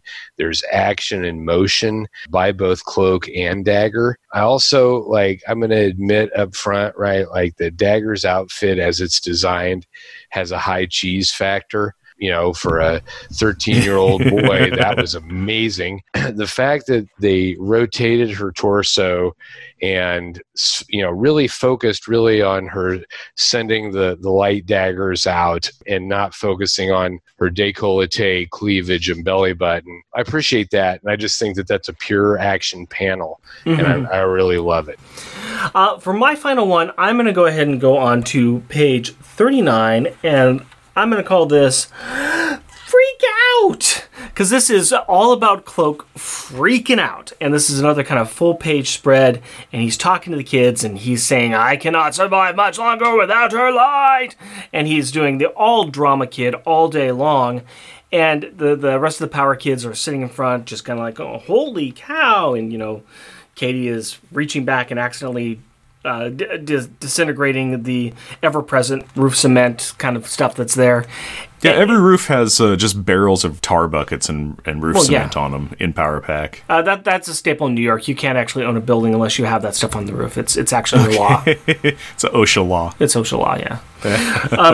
It's really kind of cool, though, because, you see him kind of freaking out, and he's got all these kind of like red swirls inside his cloak because, the shadowy realm, because he's just not being able to handle it right now. And I was really struck by this because I think that the kids are all drawn really well. It's an interesting forest perspective, and it's just very in there. And apparently you guys absolutely agree with me. So that's good. Absolutely, yes. Excellent. 100%. Yep. 100% agree with you on that. No, especially with the red swirling within Cloak when he's talking about his hunger. And I can see that since he does feed off of kind of life essence. Mm-hmm. And so you kind of have that and they even say, wow, he's like a vampire. So having that kind of red swirling in there, kind of representative blood, kind of the, hunger color, it works really well. Yeah. Absolutely. I'm glad you agree with me, because if you didn't, I would have to call you naive and innocent in your thinking. Because guess what? It is time for Rubber and Glue Moments, and this is the point in time where we, much like the characters in this book, throw insults at each other because we are nothing but children. So, as I was saying, on page 2, we have the lovely phrase, naive and innocent. And who in this book is calling somebody naive and innocent? Why, that would be Marjorie's dad. And that is how nice of a guy he is, that he is just sitting here tearing his daughter down, telling her she's pretty much worthless, that they've held her sheltered, and then he says, you're naive and innocent. That is a good, good dad. And when I say that, I mean he's the opposite. Because he's, to be very precise, you may be as bright as a star, baby, but you're still naive, innocent. Thanks, Dad. Thanks. Hit me with it. I can take it, Colin. I can take it. Hit me with it. Yeah, I mean, I think that Marjorie's dad plays a couple different roles within the book. Not only does he help kind of set the tone for what a jerk he is to her as the story opens, but because of his constant and relentless verbal abuse, when she goes and manages to go find a place to hang out once they get to the city, she is convinced that she needs to call home to let her folks know that she's okay. And the player plays herself because she's getting ready to dial the phone and she imagines her dad yelling at her. Couldn't make it on your own for even one night, huh? I thought so. Again, like, that's insulting, even if it wasn't said to yourself, if that's just your voice inside your own head. But like, for him, she obviously is thinking this because he has said this repeatedly to her. And so I felt bad. I felt like that's how a very immature father would react to his daughter checking in to let him know that she's in a giant city and still safe. And it made me feel kind of bad for her. So I thought that was kind of a cheap shot. I think that you are completely correct on that. And I need to write that phrase down because, being a father of a daughter, I need to remember to tell my daughter that sometime too. Yes, absolutely. No, that goes on the not list. Don't say that. That's a do not use list. I get those two confused. It's so hard to keep track of what proper parenting is anymore. Yes. Right. Jeff, proper parent number 3. Come on, hit us, man. Hit us. What do you got? My backup one is on page 20, and this is when Juan and Marjorie are carrying the injured dagger down the street, and they run into the streetwalker. Cullen talked about this for his backup funny art. But yeah, it was when the streetwalker sees the kids hauling the girl, and it's just like, hey, you kids in trouble? Oh, our friend's been hurt. And just, this is what this streetwalker who's wearing comparable outfit is just kind of saying, the way she's dressed, I ain't surprised. Yeah. So I see that as some pretty good shade. I mean, in a terrible way, because it's just like, yeah, look how she's dressed. She deserves it. I'm not agreeing with that. That is terrible and wrong. But I thought that was a good insult for the lady of the evening to be doing to a superhero. We don't condone that, but at the same time, well played with the shade. We acknowledge. Yes. Right. We hate the game, but we're not hating the player on this one. Yeah, for sure.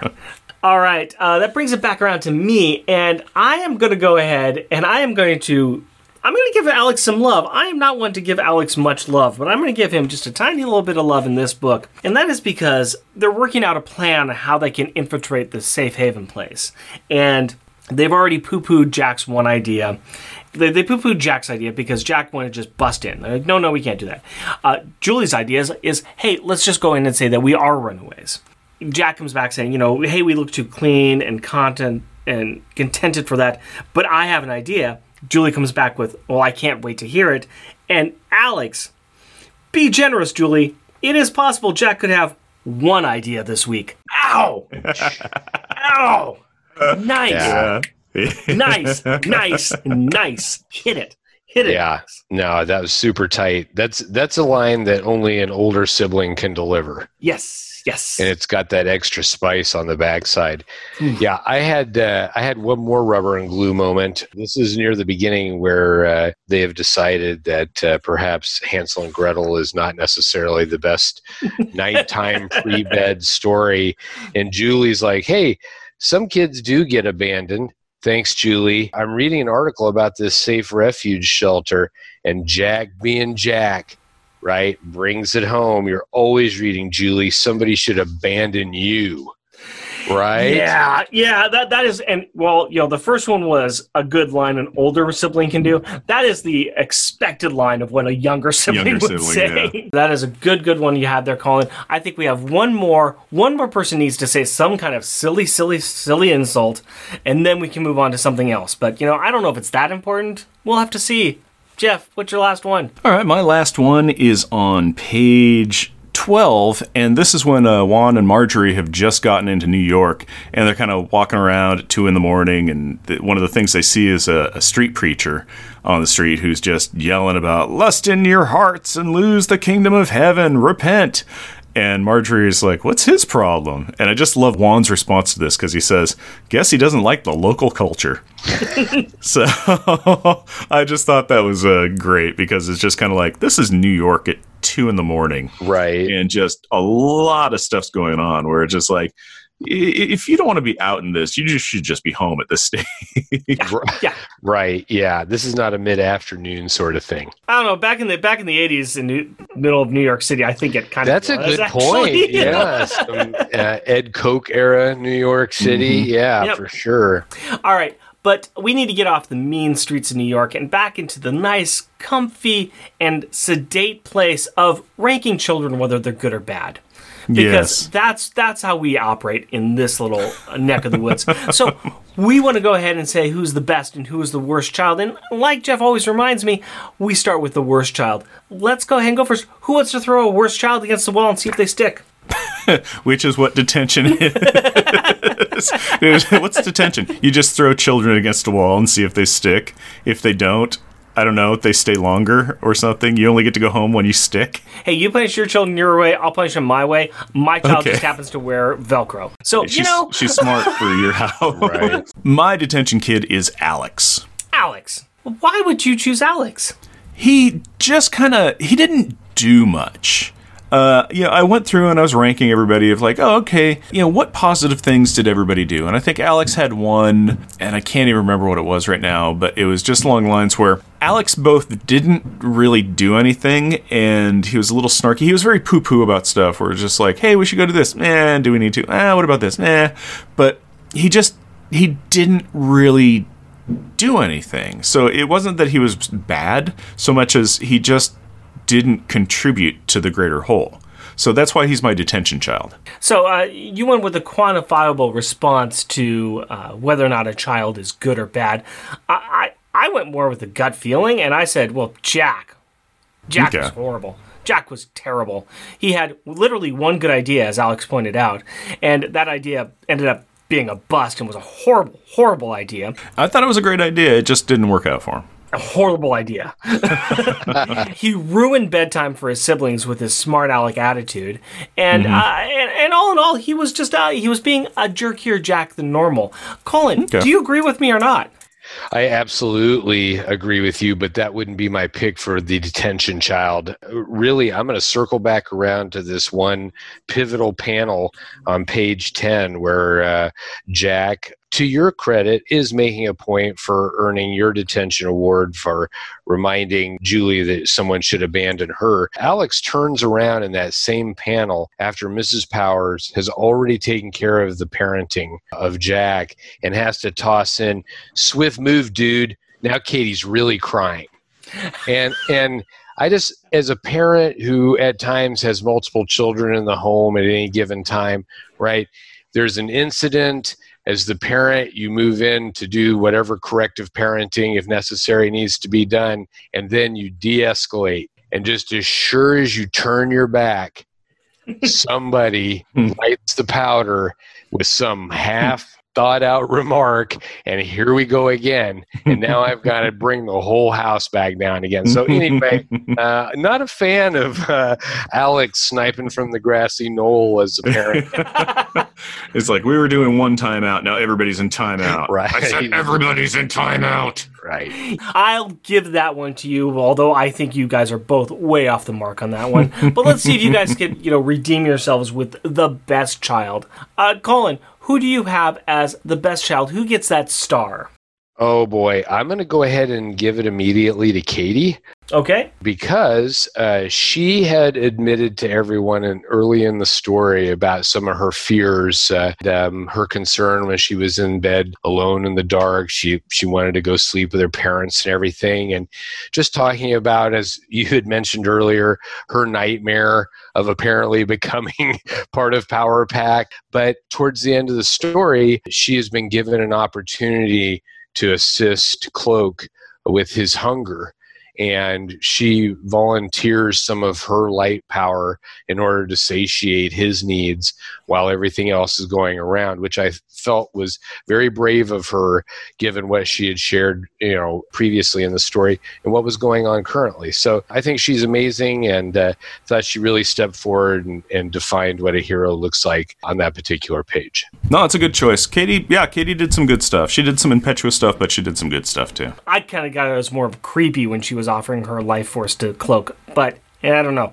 Anyways. I saw it as caring and touching. I saw that as a kid. It's like, hey, you're hungry. I have some sandwich. Have my sandwich. I was saving it for myself, but here, you have it. I have no problem with the sandwich. I'm a little more stingy with my life force. I played too many video games before. Got to keep that 100% health. Can't have it dipping down. Got to keep it green. Can't be yellow, orange, or red. Elf needs food badly. Elf needs food badly. So, who do you have as your best one, Jeff? My best one is Julie. All right. As we had kind of discussed, a lot of the Power Kids, they were there, but they didn't do a lot of stuff, so it's kind of hard to say, real big hero moments of things that they did. So she had read up on Safe Refuge, so she knew about it. She came up with the idea that, hey, wait a minute, Cloak, you said that you saw Dagger and 2 runaways. Well, I just read about a runaway place. Maybe they're at Safe Refuge. She was also, so it was like, hey, that's great. So I'm drawing blanks on some of the stuff, but she just did enough stuff where it was just like, she was good support. She was good. She moved stories on. She was like, wait, I know of a place that they might be. Wait, I know about this. Wait, Katie's running in. We need to go back her, into the Safe Refuge when the police show up and everything. We need to back her play because that's what we do. So I thought Julie she was really good support, and she came up with the ideas to move things forward. Yeah, I agree. I had the same thing for Julie. I thought that she had some good ideas. She had some logical thinking. I really enjoyed her in this issue. Mm-hmm. And speaking of the issue, we need to rank it, guys. We need to take this issue and we need to put it up against all of the other issues of Power Pack. And there are a lot of them. I mean, we're in the 20s, 30s, 40s. We are up to 54. 54, that's right. At the very top of the list, we have one that I don't think is going to come down anytime soon. First issue of Power Pack's entry into the Inferno saga, and that's John Bogdanov's issue of Power Pack number 42, Revenge of the Boogeyman. Coming down the list a little bit, back around number 25, we've got Power Pack number 5, Homecoming. That's where the kids come back to Earth. Around ranking number 40, I should say, we've got Power Pack 38, that's Lobo Beep, has lost her sheep. That's the first issue that Juliana Jones wrote. And all the way down at the very bottom of the list, we have X Factor Annual number 2, Man on the Moon. Not our favorite book. We did not like it so much.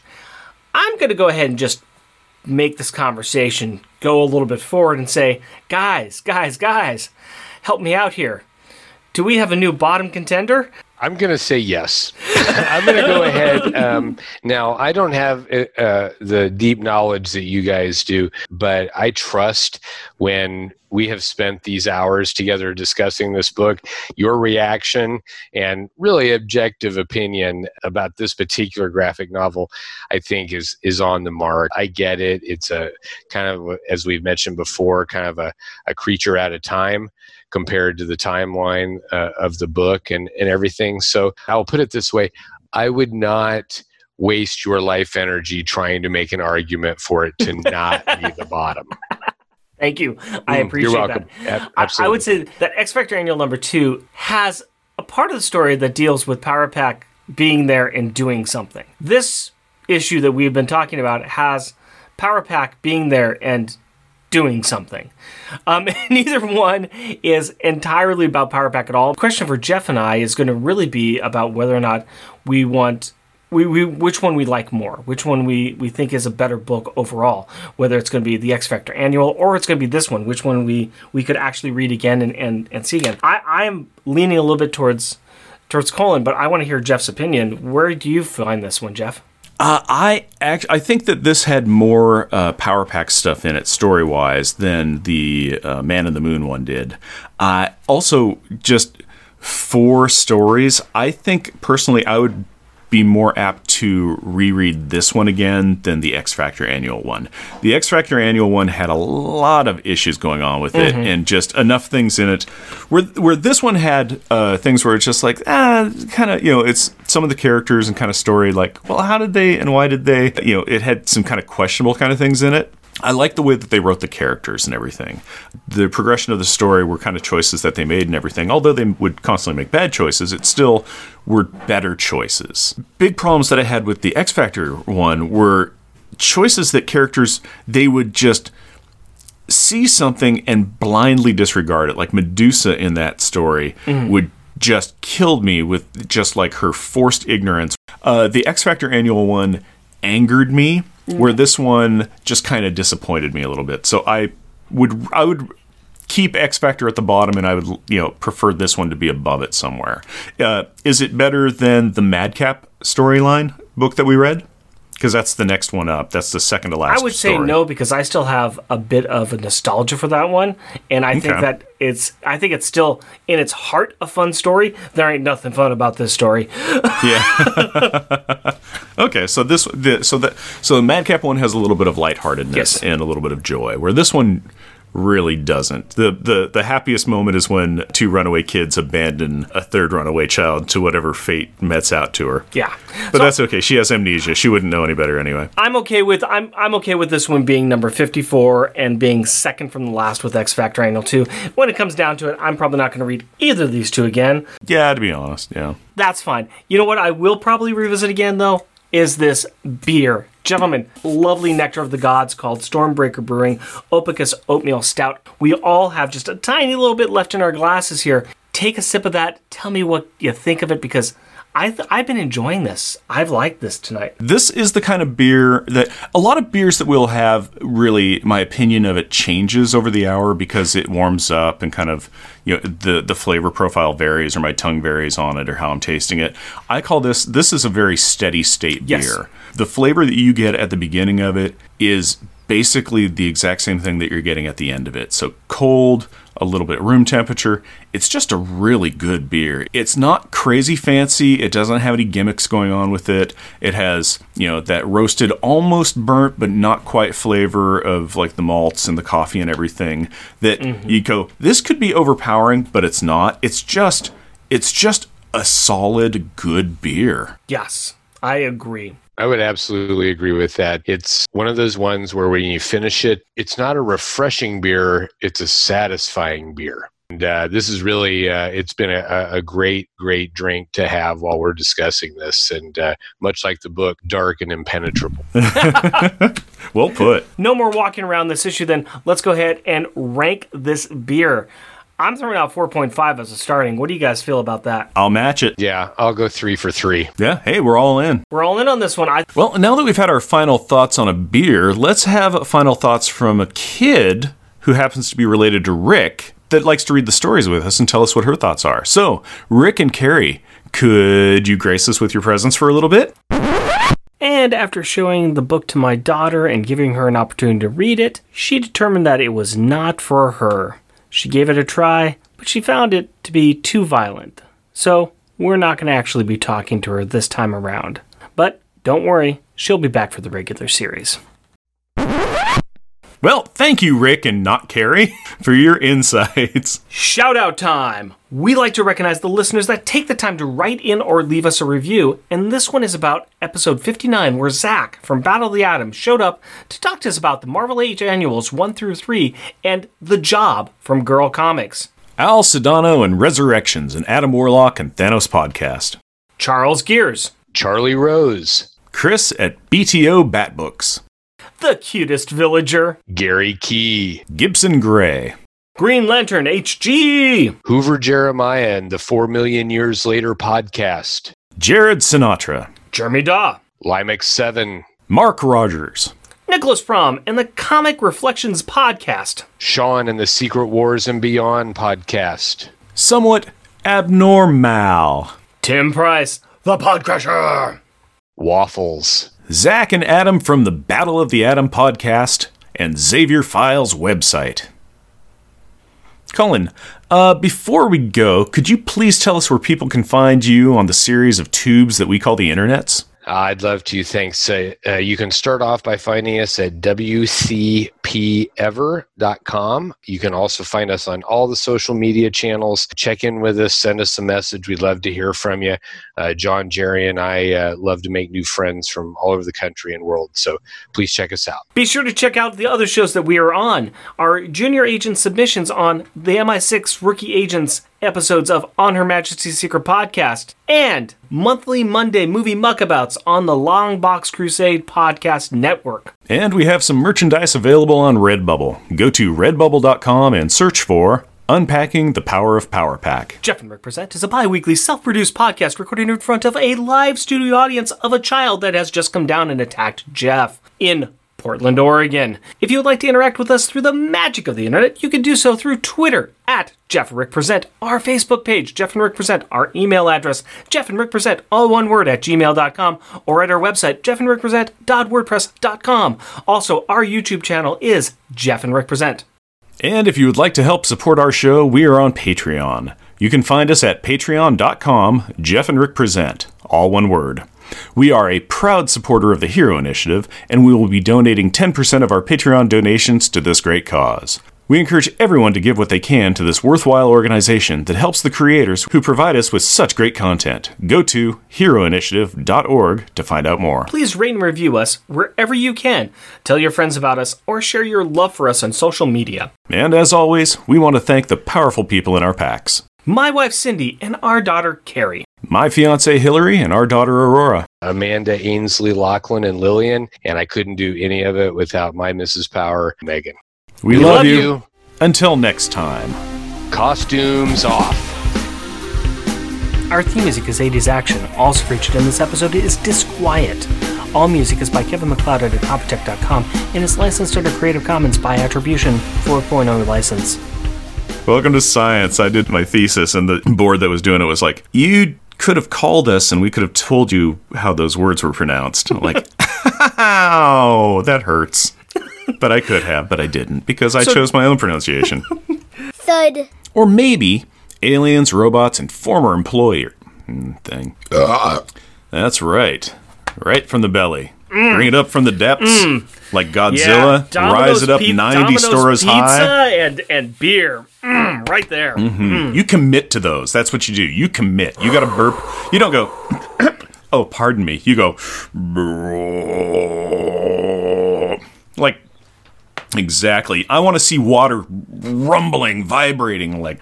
Just I think, like I think there's also a little bit of the tuna sandwich from lunch, too. Oh, gross. I'm glad that we're doing this. Yeah, I'm glad we're zooming this now. Thud. The hope for some shelter in the form of a cheap hotel is interrupted by a caricature of a guy with a tank top, braided piglets, and sunglasses promising food and safety. Piglets or pigtails? You're right. Because braided piglets is kind of awesome, and yet also terrifying. Yeah. Thud. Dagger tosses out a couple of her light... I think you messed that up. I think I messed that up. Thud. Speaking of these good and bad siblings ripping on each other, let's just move this party on over to the stars in detention. I got my last one. Oh, I am horrible, okay?